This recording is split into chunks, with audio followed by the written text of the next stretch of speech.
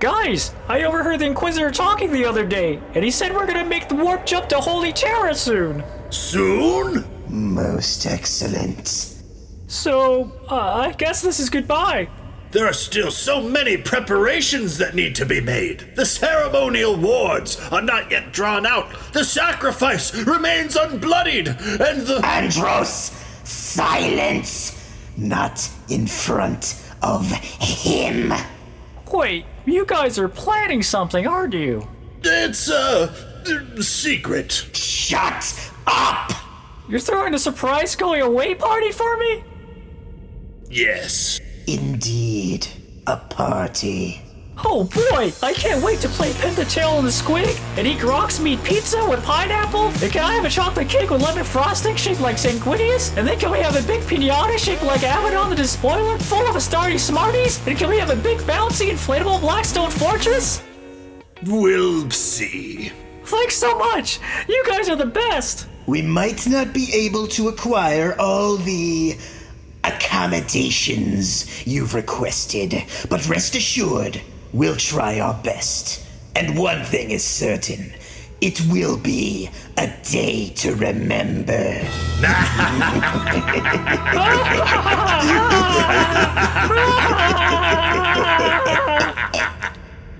I can't wait! I'm really gonna miss you guys. We'll miss you too. More than you could ever know. Aww.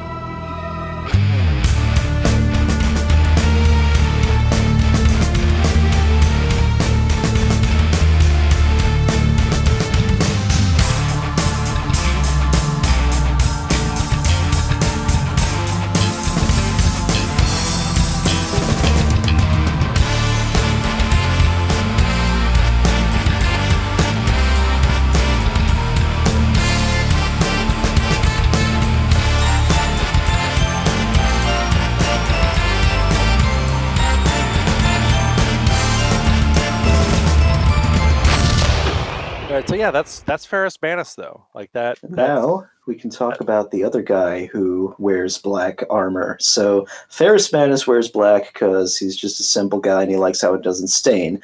This kid wears black because he's the edgy goth kid who sits by himself at the lunch table. This is Corvus Corax. His first name is Latin for raven, and his last name is Greek for raven. Oh my god, are you kidding me? Is that No, right? no, yeah. I've invested my whole life in this stupid hobby. Like I didn't even know that. I don't know. That's so Raven. Dude, like the one thing that I love about like Corvax's Horus Heresy book is like it's not great, but it is good. Like it's okay. Like it's a good one. Who wrote it? Let me see. I just gotta search this on my computer real quick. Raven. Excuse me. Raven. It was good. It was like Raven Guard versus Alpha Legion, which like Oh, okay. you know, perfect pair up. Like that's awesome. Raven Guard, Horus Heresy book. Gavin Thorpe, who's not bad. Oh, Gav Thorpe. He's good. Yeah. He's written some like good stuff. He wrote some good Ultramarines books back in the day. Yeah, he's pretty solid. Like he's no ADB or Abnet, but he's pretty good. Yeah, no, like you're not offended when you read him. Like Yeah, like there's some Black Library authors where they're like, you're like, how the fuck did they give this guy a book deal? Like, yeah, these total hacks who like recycle their failed screenplays. yeah, no, it's where you're just like, I wish, you know, why am I not writing for Black Library right now? Exactly. if this is like what they will like take. No, Gav Thorpe's pretty good. No, Gav Thorpe is good. I like him a lot. But in the book, it briefly talks about him growing up on whatever planet it was he grew up on. And it just talks about him being like an activist and an organizer. Right. And like that's the thing. He Corax was born on a planet where most of the people on this like dusty ass moon were just regular mine workers who fucking were just treated like absolute shit by the lordly upper crust who lived on the actual planet that this moon was orbiting. And Korax didn't really like that much, so he organized the workplace. He started passing out IWW cards for everyone to sign. And he's kind of a class traitor, right? Like, he kind of grew up rich, but yeah, like, he was just so like, this ain't right. Like, yeah, kinda like If only he had gone into STEM instead of liberal arts. oh man. Oh wait, sorry, Sam. I just like want. But yeah, he there's there's organizing a labor union. That's one thing, but then there's organizing a labor union that's also like an insurrectionary force. That's what Korax did. Yeah, no. And like I don't know much about like what happened because like it's like I feel like there's a cool down period after you read like a wiki page where you're just like, holy shit, I never want to do that again. Yeah. You're just like exhausted after you read just like the background on somebody. But in the books, it does a really good job. It takes place right after the drop site massacre, and it's just like the Raven Guard were the only legion to kind of safely and successfully extract from the planet. Yeah. Like, they had like a few thousand, and like out of tens of thousands, like so like tons of them fucking died, but thousands of them kind of lived on to keep fighting. And Right. And like it talks about them safely extracting and just them kind of doing this campaign across the whole planet, just running away from all 9 legions. All 9 traitors who are trying to kill them. Yes. Yeah. Yeah, No. and the Raven Guard, like their combat doctrine is based around like stealth and sabotage, which kind of comes from Corvus leading an insurrectionary force back in the day with like factory sabotage and things, but also just like actually using tactical sense and not just running at them with a chainsword and screaming. Yeah. No, they're reasonable Marines. It's one of the good 1D4chan inventions. Not many of them, but there's a few. There's a few.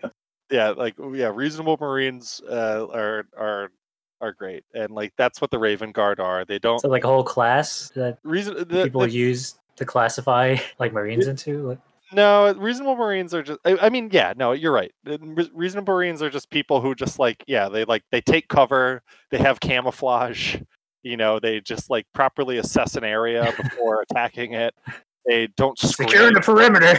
They don't have like a Tango down. Tango down. This is suppressing fire.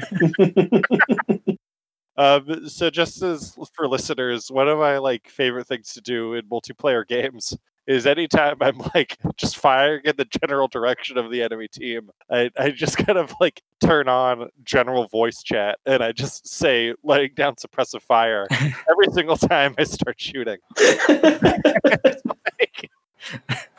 And it's like mixed results. It's either people who are like really pissed off or people who will just like fucking play along with it. Like, yeah, we played like a game of Halo recently where that happened and it was so fucking funny. Do you remember that? Yeah, of course. Yeah, that was great. The first game was great. We had like 2 people who were playing along and then no one was talking in the next one. It's not fun when people don't engage with your bullshit. Yeah, no. Yeah, that's the only reason to do bullshit online is to get a reaction. It's about connecting. It's about having a human moment. It's about having your name be Antifa Sarkeesian in Apex Legends. It's just eliciting just like horrible responses from them. Dude, I have gotten some people like legit flipping out, and like one guy threatened to eat me. It was great. I'm gonna eat you, you stupid motherfucker. I'll eat your ass. Cock. I'll eat your leftist ass. Oh my god. Like corn on the cob. And the thing that's so funny is like the name is like so like self-deprecating in and of itself. Like it's just like Antifa Sarkeesian. Like it's just like there is like an air of humor there. It's just funny. Like yes, like it's funny if like, you know what both of those things are. Yeah, and it's just like even if you are just like a fucking chud, you'd have to like be able to laugh at that, like to fucking get it. I don't know. Seriously, Like it's like one of those things where it's just sort of like I've definitely like made friends like through gaming on the internet, and then found out more about them, and been like, ooh, I don't think I'm gonna get to know you better. That's happened But to me sometimes. yeah, Yeah. but like at the very least, it's just like, you know, we'll always have Paris. We'll always have you laughing at, getting my joke. Like, like at Yeah, least there was that bridge between us, friend. we'll always have that one Strange Love mod for Unreal Tournament 99.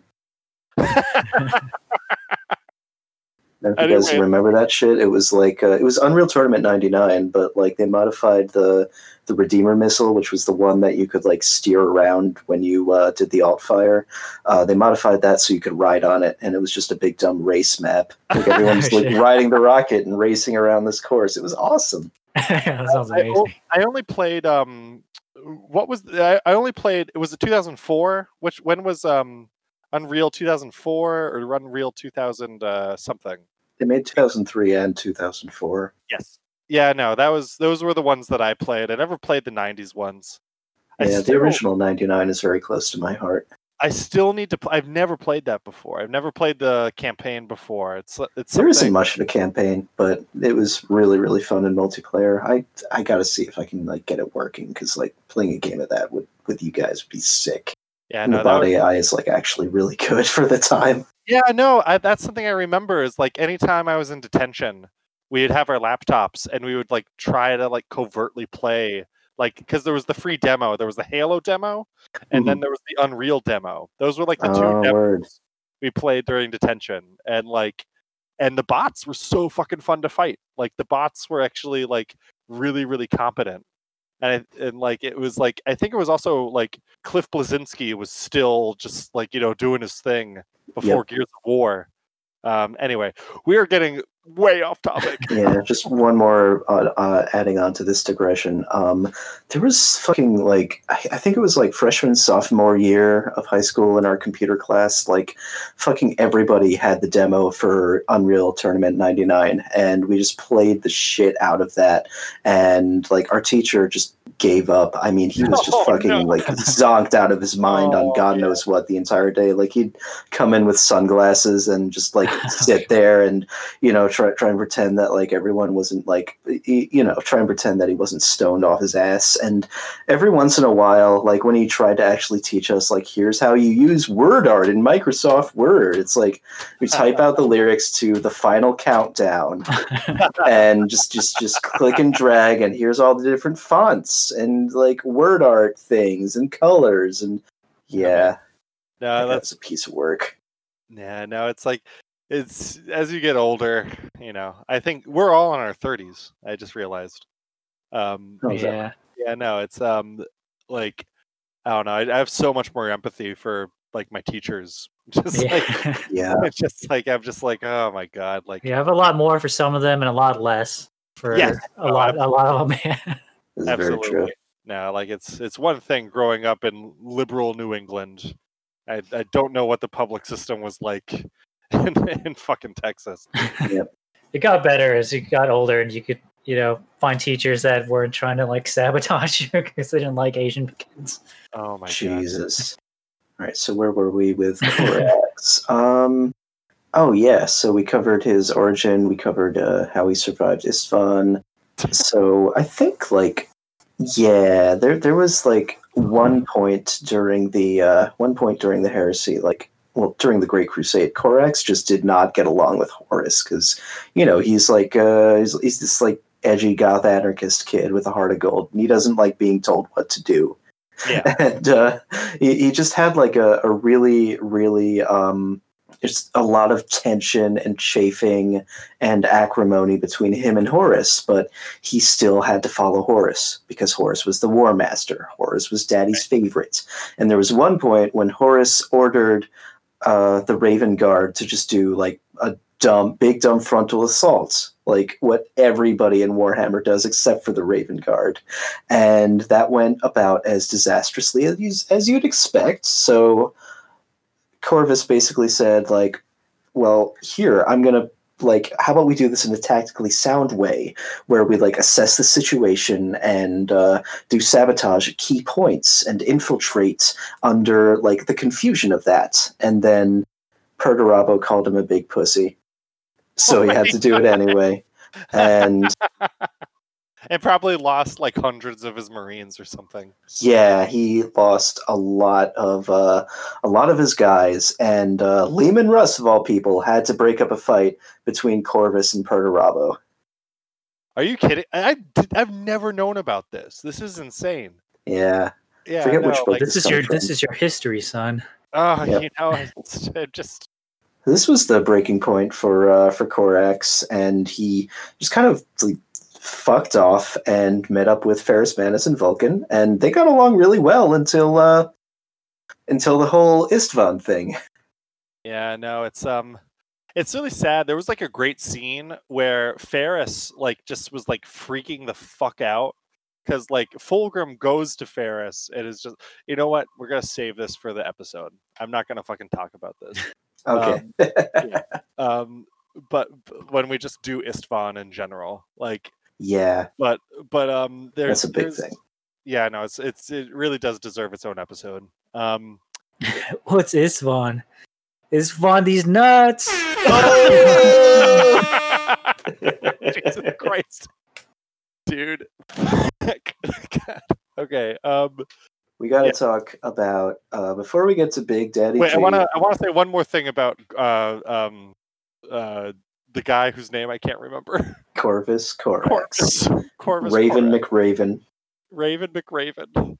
The one thing that like I do really like about him is he I don't know, he's similar to Vulcan, is just like he's not like this douchebag. He and who's the Edge Lord from the Night Lords? Conrad, Night Haunter. Yeah, Conrad Kurz, the Night Haunter.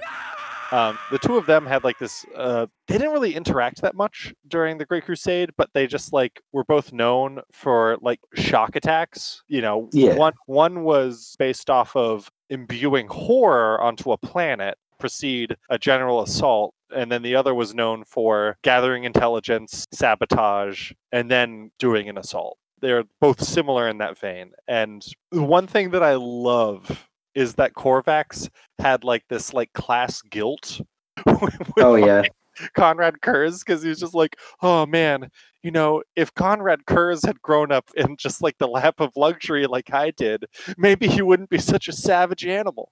Just fucking something like that. I remember like reading something like that. It's like it was just like, oh man, you know, I could have been like Conrad Kurz if that things had gone worse for me.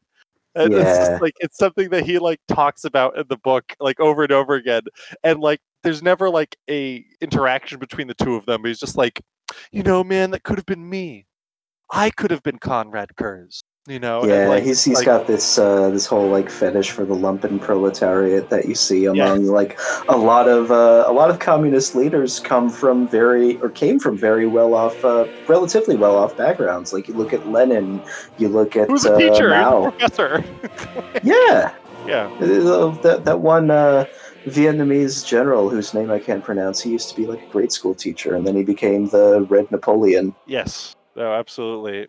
And then, but the one thing that I forgot to say about Raven Boy is, so at the end of the Horus Heresy, when he sees just the nightmare that the Imperium turned into, the nightmare that it is about to become, like this just ridiculous totalitarian, theocratic, space fascist state that he, being like, you know, anarchist rebel boy, wants no part of, he just kind of turns on his jetpack and just flies into the Eye of Terror, just like a big fuck it. And you know what he said? Now. My planet needs me. And you know what he's actually even better. You know what he says when he pieces out? Nevermore. Oh, are you kidding me? Nope, that's fucking kidding me. He does that's the fluff, baby. Jesus Christ! He quotes The Simpsons. Nevermore. That was the first time I ever heard anything about Edgar Allan Poe. Was that first Treehouse of Horrors episode? Really? Like, yeah, no, I hadn't heard of anything. I was like a little kid. It was like the '90s when that came out. Oh yeah. Yeah, so like I was just like, what the fuck is this? And like my parents were like very just like, oh wow, like they're teaching our kids about Poe. That's really cool. And then like they saw other episodes, and then they were just like, you could never watch the show. You could never watch The Simpsons again. But It's that's so, it's so crazy. valuable though. It teaches you how to be funny, how to construct jokes. Yeah, no, absolutely. Like I watched a lot of Simpsons as a kid. I think we all did. Yeah. here and there when I could get away with it. Like anyway, like the one thing also with Korvax is that he is still in the Ire of Terror, and he actually recently beat the shit out of Demon Prince Lorgar. Really? In the lore, there's a short story that was on Warhammer Community a little while ago, and he has like gained psychic powers that just make him an imperceivable shadow. It's so stupid. It's so fucking dumb. And he just like murders a bunch of word bearers, and then he beats the shit out of Lorgar, and he's just like, I'm coming for you. Like it's just like it's so stupid. Then fucking Conrad Kurz shows up and he's like, "You merely adopted the darkness. I was born in it, molded by it." Oh man, my back's been broken, and I have to reflect on the monster that I've become. Yeah, no. So let's move on to another Primarch. We could. Yeah. We've boiled it down. We've covered ground here. Yeah, we're left with two, and we're gonna start this final pair off with everyone's favorite shiny golden god, the only Primarch with angel wings. I'm talking, of course, about Sanguinius, who led the Blood Angels because blood. Yes, blood. Sanguinius is an interesting person. He's again just kind of like he's a kind of a mirror to Fulgrim. You know, in the sense that they're both like total bitchy boys. They're bitchy boys, but they're also like, you know. No, not bitchy. Like that anime trope, Bishonen, where like. Oh, Bishonen. Yeah, like yes. Griffith. Yes, absolutely. No, that's absolutely beautiful, long flowing locks. Mm-hmm. But the problem is that like, you know, so I'm going to have a Star Trek reference here that no one is going to understand except possibly some of our viewers. Or listeners, rather. So in DS9, there is a villain called Weyoun, and he is this creature who is born and bred to rule, and he's never had to really work for it in his life. It's just something that's given to him, and he just like George W. Bush. Yes, exactly. Yeah. It's just given to him, and he kind of treats it as an effervescent child would, but like he's also really good at it. And that's kind of Sanguinius. Sanguinius is like very much just already perfect, but doesn't see himself that way. And he does have a lot of corruption, and so does his Legion, just in their gene seed and their genetics and everything. Yeah, Sanguinius like puts on a pretty face all the time, and he's got these rocket angel wings. He's got this like golden like Roger Daltrey or hair metal mane that makes him look like a rock star, and everyone thinks he's so beautiful. Everyone thinks he's so cool, and he has like every time he blinks, he has these horrible visions of what the future's gonna be. But he just doesn't talk about it. Nope. The only person he's talked to about it is Conrad Kurz. Again, he keeps coming up. This stupid one-dimensional Primarch there's just like actually there is something to him, but just no writer has really done him justice. Like I don't know. I think that there's potential for him, but like what the fuck do you do with like a character like that? Like it seems like he just sort of just hangs out with everyone. So you just have to acknowledge that he's there. Yeah, no, he's like the uncle who won't go away at fucking Thanksgiving. Like you're just like, oh, okay. Like, you and me, we've got a strong bond, little nephew. It's just like, oh, okay, Uncle Bob.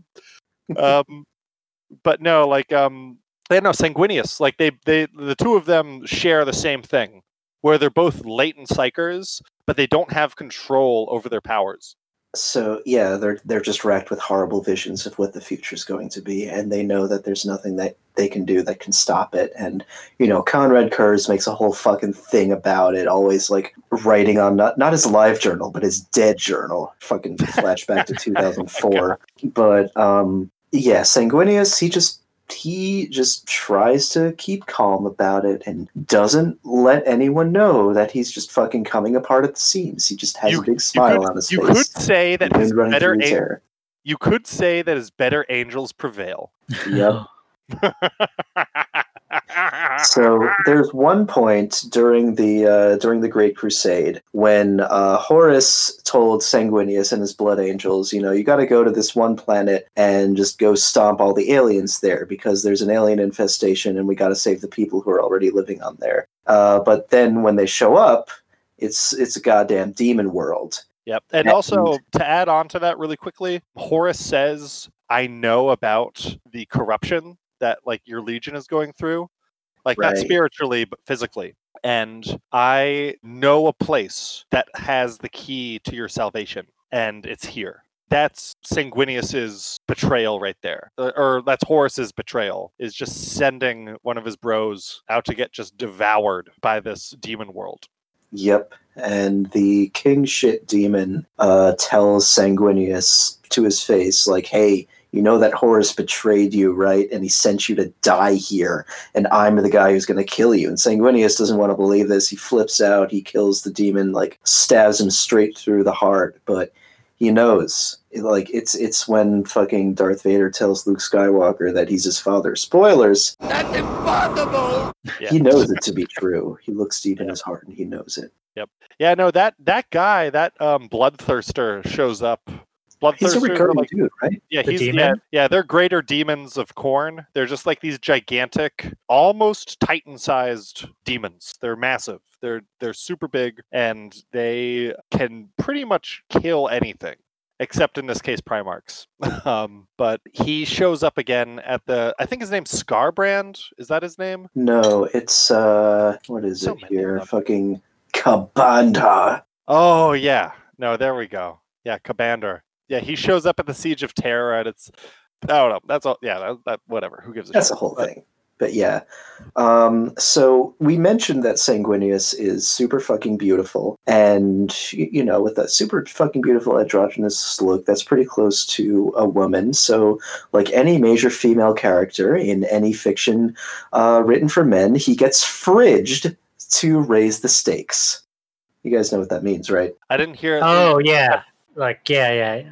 Sorry, it took me a minute. I was like, oh, yeah. Yeah. Yeah, Indy 4. Yeah, he just gets fucking killed just to show how evil another character is. In this case, Horus, and to raise the stakes that's not what I'm thinking of. Never mind. Yeah, and to raise the stakes for the bad guy, the good guy, who's the Emperor's no, Horus is my most favorite son. He can't be doing this terrible evil. And then Horus kills Sanguinius, and the Emperor's oh, well, I guess you are evil. Yeah, no, and and it also, Sanguinius's death scars his entire legion.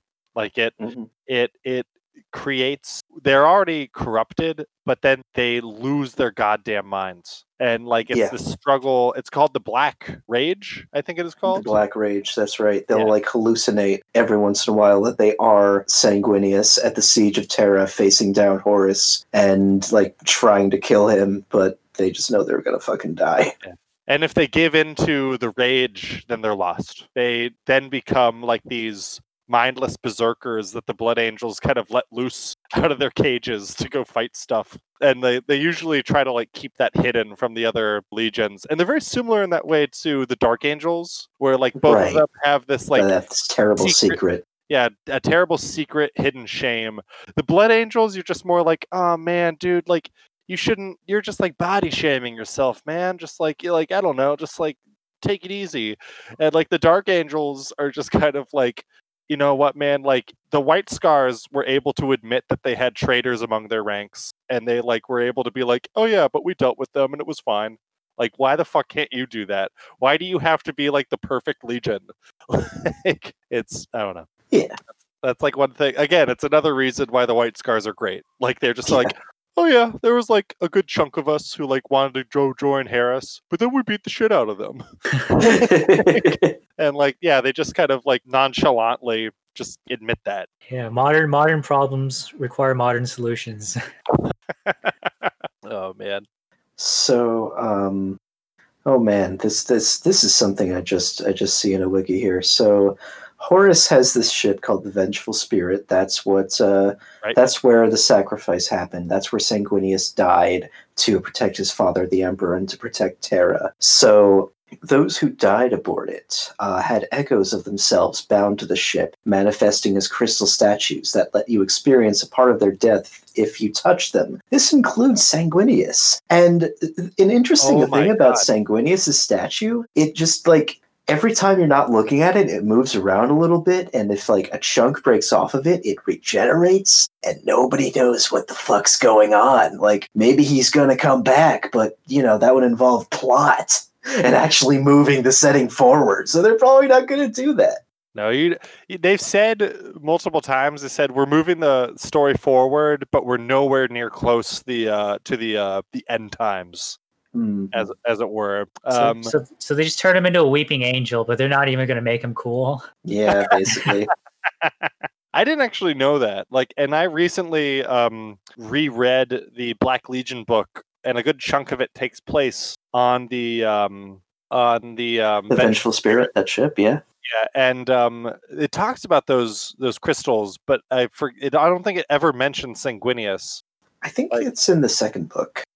No, it's like how do you even like mention something like that? I think it's gotta like be like a background thing. Yeah, like, it's probably just like an offhand little probably something on the end of a paragraph. Yeah, because like the Marines who like find the Vengeful Spirit are just like these background nobody characters who are great and they're really well written because it's Aaron Dembski Bowden. Oh yeah. Yeah, they're really well written, but like, you know, it's just like, oh, everyone, look who it is! It's Sanguinius!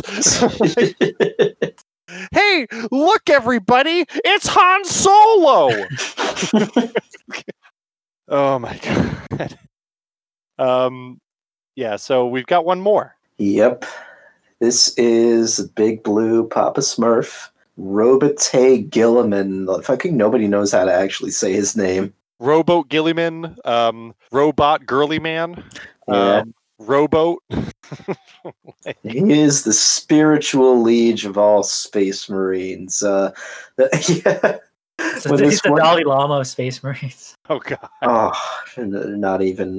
Gilliman is like, if you've ever lived in like a housing situation with a lot of different people, Gilliman is like the one guy who emails everybody like he made an Excel spreadsheet of the house budget. And he forgot to include like food as an expense. Yes. Yeah, Gilliman loves his spreadsheets. He likes planning things. He likes just getting everything nice and just regimented and categorized and organized, and just everything has to be in its rightful place, and then he's happy. But whenever anything like goes out of his plans for it, he kind of like flips out a little bit. Yeah, no, he's not the most he's socially pliable. He like tried nowhere near. Like, he wishes that he was Ferrus Manus. Like, I think Gilliman is just sort of like, oh, you know, I'm logical and reasonable. I'll go along and listen to any point of view. And once, like, you know, he's just like, Angron sits down with him, is just sort of like, I've got pain in my skull, and it's going real fast, and you'll never know anything what it feels like. And like, he's just like, oh, well, he just kind of stammers and doesn't know how to really relate to people. Like, I think Gilliman is definitely on the spectrum a little bit.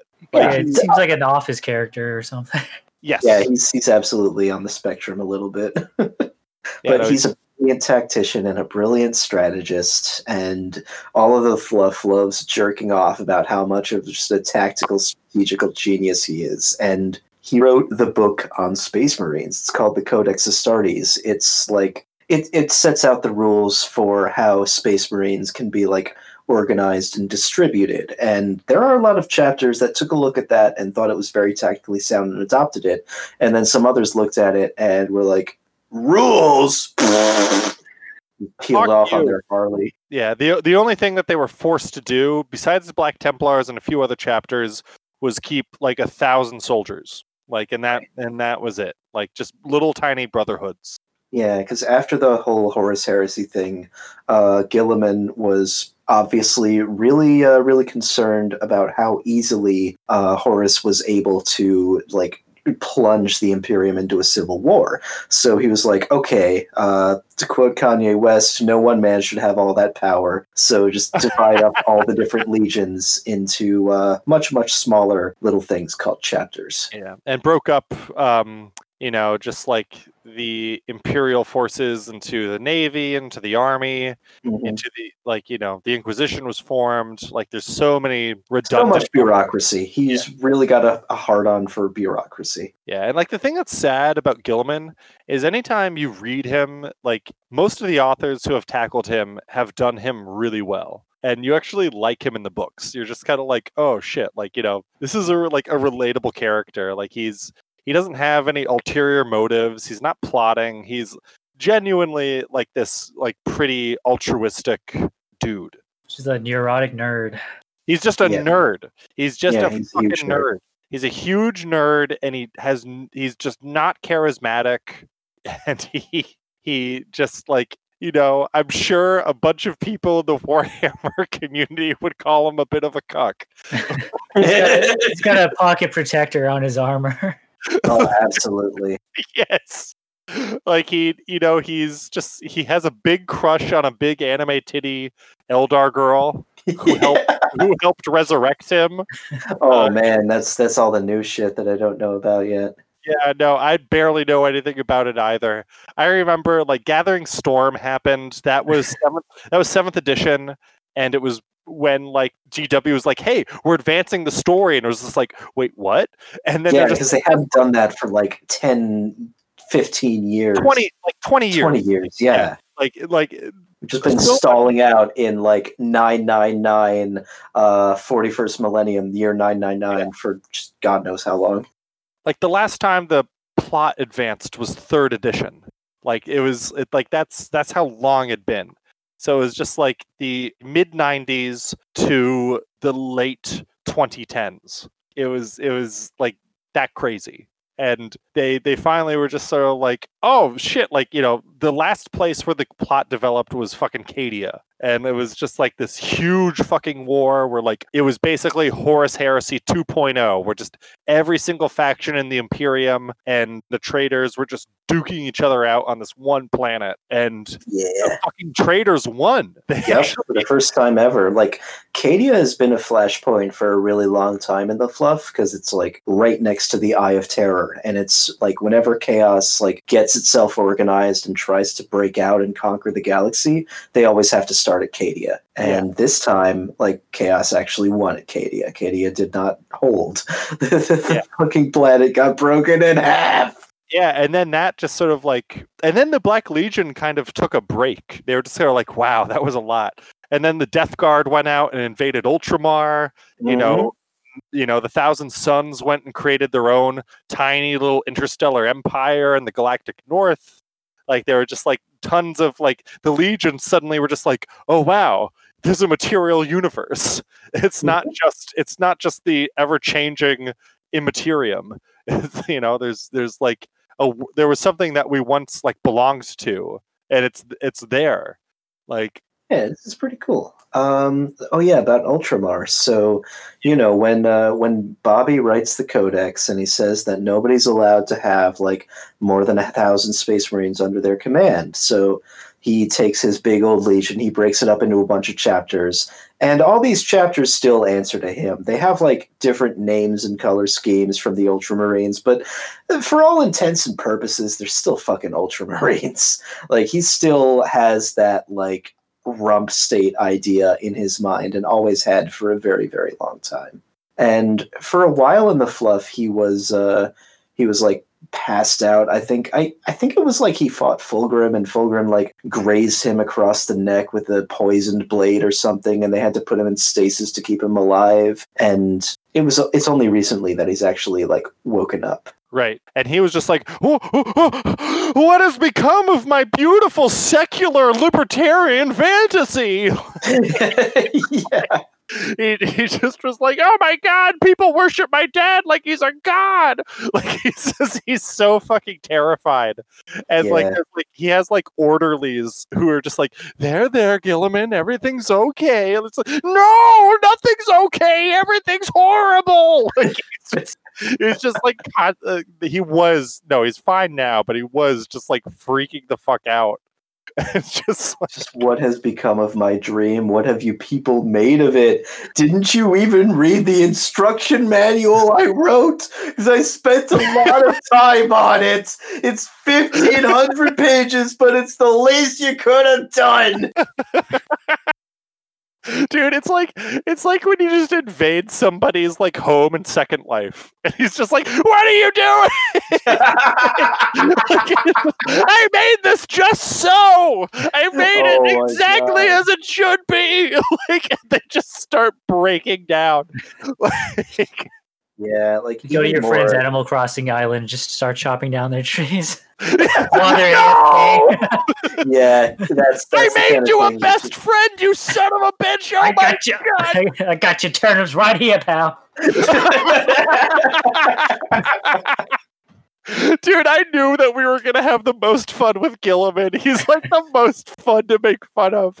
Gilliman like really reminds me of like fucking Paul Ryan or Ben Shapiro or just one of those smarmy little facts and logic dweebs that didn't get shoved into enough lockers when they were growing up. No, he's fucking Rand Paul after he got bodied by his neighbor. And it was over something just like super just like inconsequential, right? It was just putting his like lawn trimmings on his neighbor's lawn or something. That's what it was. Yeah. Get out of him. Yeah, like Gilliman's really, really into facts and logic and smashing libs and. No, I want to be a little more nice to Gilliman. I think he watches like videos of like epic SJW takedowns or like atheists owning Christians with facts and logic. Like God is a lie. He's still like sniffing fucking Richard Dawkins's farts. Like God knows how many years after the God Delusion came out. I think Gilliman's a little better than that, but his problem is he just doesn't know how to read the fucking room. And be like, no, he has no clue. Maybe this crazy werewolf Viking guy who's 10 feet tall isn't really into being told what to do. Yes. And that thought never occurs to him because it's like, no, this is logical. This has been specifically engineered to give you the highest probability of success. He's like, there's a wolf inside me, you stupid idiot! I don't know. I feel like Gilliman would be really into speed running. No, he would love speed running. He'd just sort of be like, I just discovered this new wall hack with Super Mario 64, and now with the new leaked source code from Nintendo from March 2020, there are new possibilities. There's a new frontier of what's possible. It's coded into the game. It's not breaking the rules. No, absolutely. Exactly. He would definitely be like a half A-press sort of dude. Yeah. Sam, do you remember the fucking half A-press Super Mario guy? Oh, of course. Yeah, dude. Like that's like a legend that I hope is like passed down to children. Like I love the half A-press guy. He's so fucking funny. I just remember when that video was first coming out and the whole internet was hype on it for a few days. Yeah, no, it was so good. But no, I do think that Gilliman actually, like, Gilliman is kind of like all of his brothers distilled into one person. He has a lot going on for him. He doesn't shy away from close combat. He's just like, oh yeah, no, that's awesome. That's good. Shooting is good. Fortifications are good. Just everything has its place. Everything has its place, exactly. And like and there was a time when like fucking 5th edition Matt Ward made. Oh yeah. 5th edition was the Ultramarine edition. If you wanted to play Space Marines, that was the only way that you could play. Was Ultramarines. There was no other way that you could play Space Marines.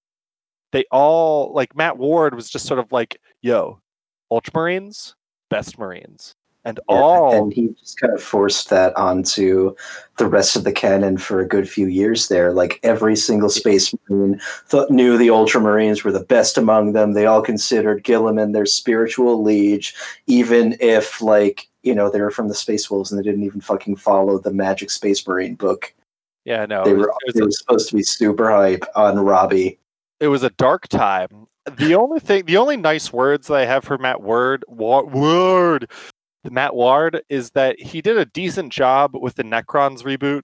Like I think the Necrons like were, you know, it was a little too just like noble bright and just sort of like, oh yeah, like the Necrons, you know, they cooperated with the Blood Angels to fight the Tyranids, and just like, I don't know, like it's like one of those.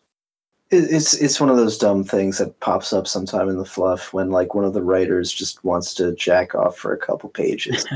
Games Workshop's just like, all right, get your little fucking like fan character OC in there. Like, whenever Gilliman's not on screen, everyone has to ask, "Where's Gilliman?"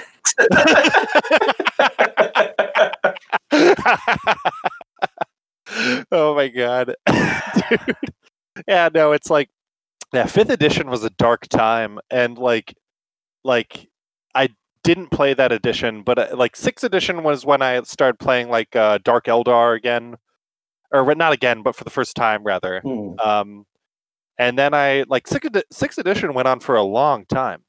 I had like the Dark Vengeance box set that came. Me and my girlfriend at the time played it. She was so nice, Heather Kurth. She played. Shout out to Heather.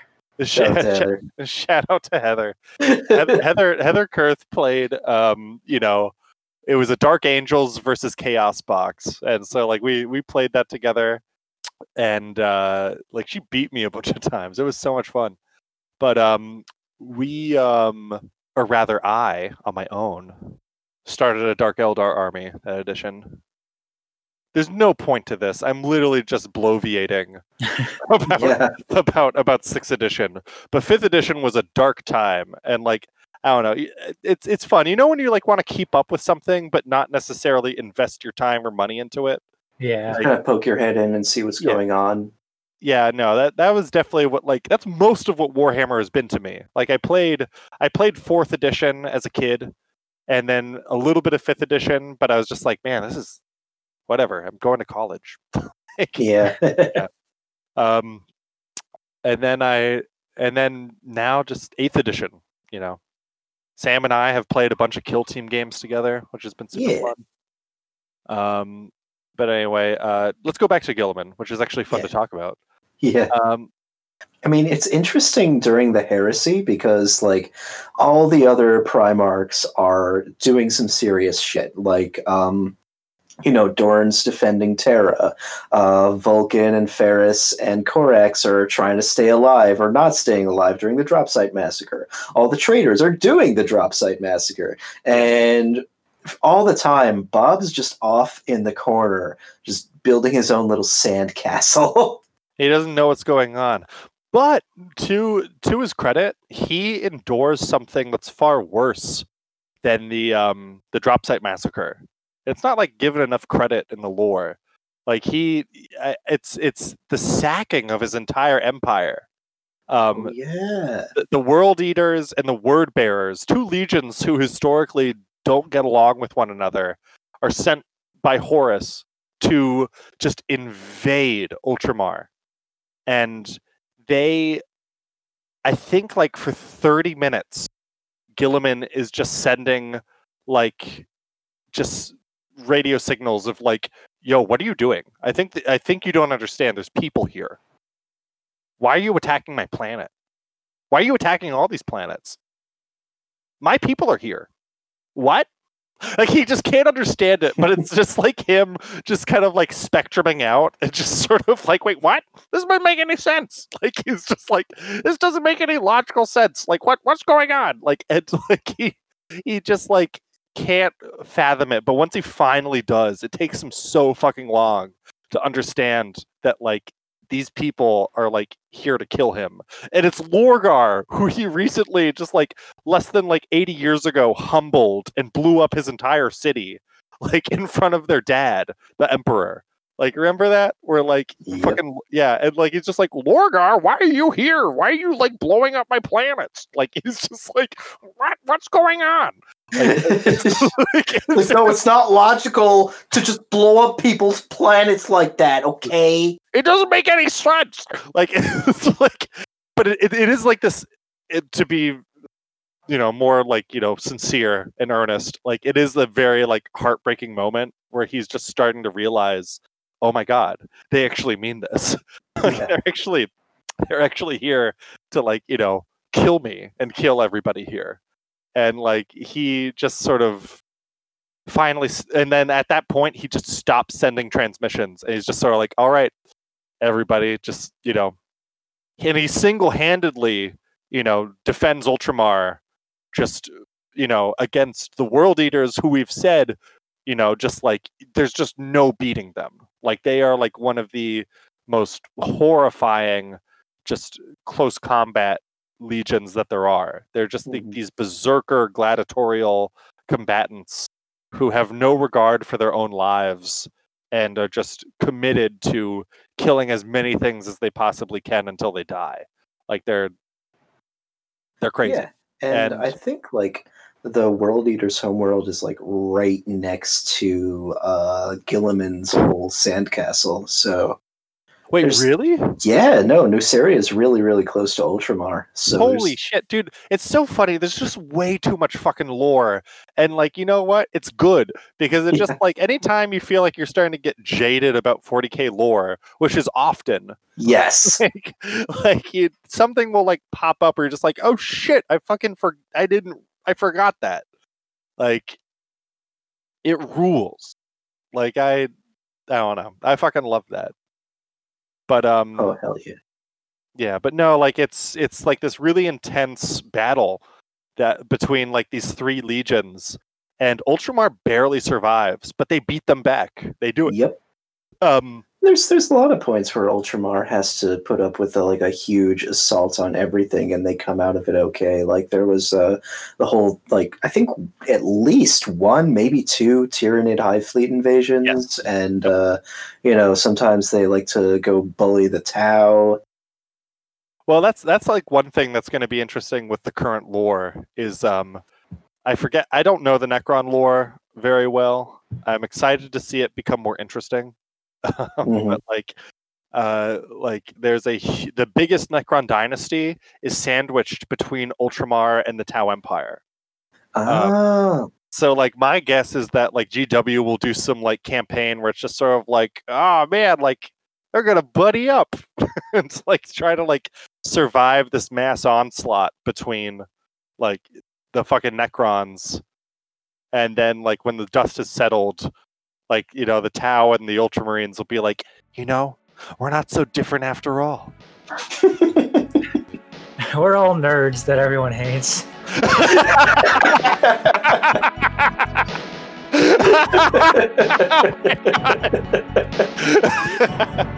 Greetings, friend. Go fuck yourself, you little dweeb. Support for Bros Once Loyal comes from Astartes Smarties, now available in ultramarine blue raspberry flavor. And from listeners like you. Thank you. You can listen to us on SoundCloud, Spotify, iTunes, Pocket Casts, Podbean, Stitcher, or follow us on your RSS feed. We're also on Instagram, Facebook, Twitter, and somehow even Tumblr. Just search for Bros Once Loyal on any one of those platforms and we'll pop up near the top. Thanks again for listening. Stay safe out there. We'd also like to give a special shout-out in remembrance to our friend Nux, who passed away at 5.5 years old. He was a fat, dumb cat, and now he eats at the right hand of the Emperor. Hell yeah. Nux is a good cat. Here's to Nux. Here's to Nux, baby. Cheers, lads. Here's to Mezcal. Cool.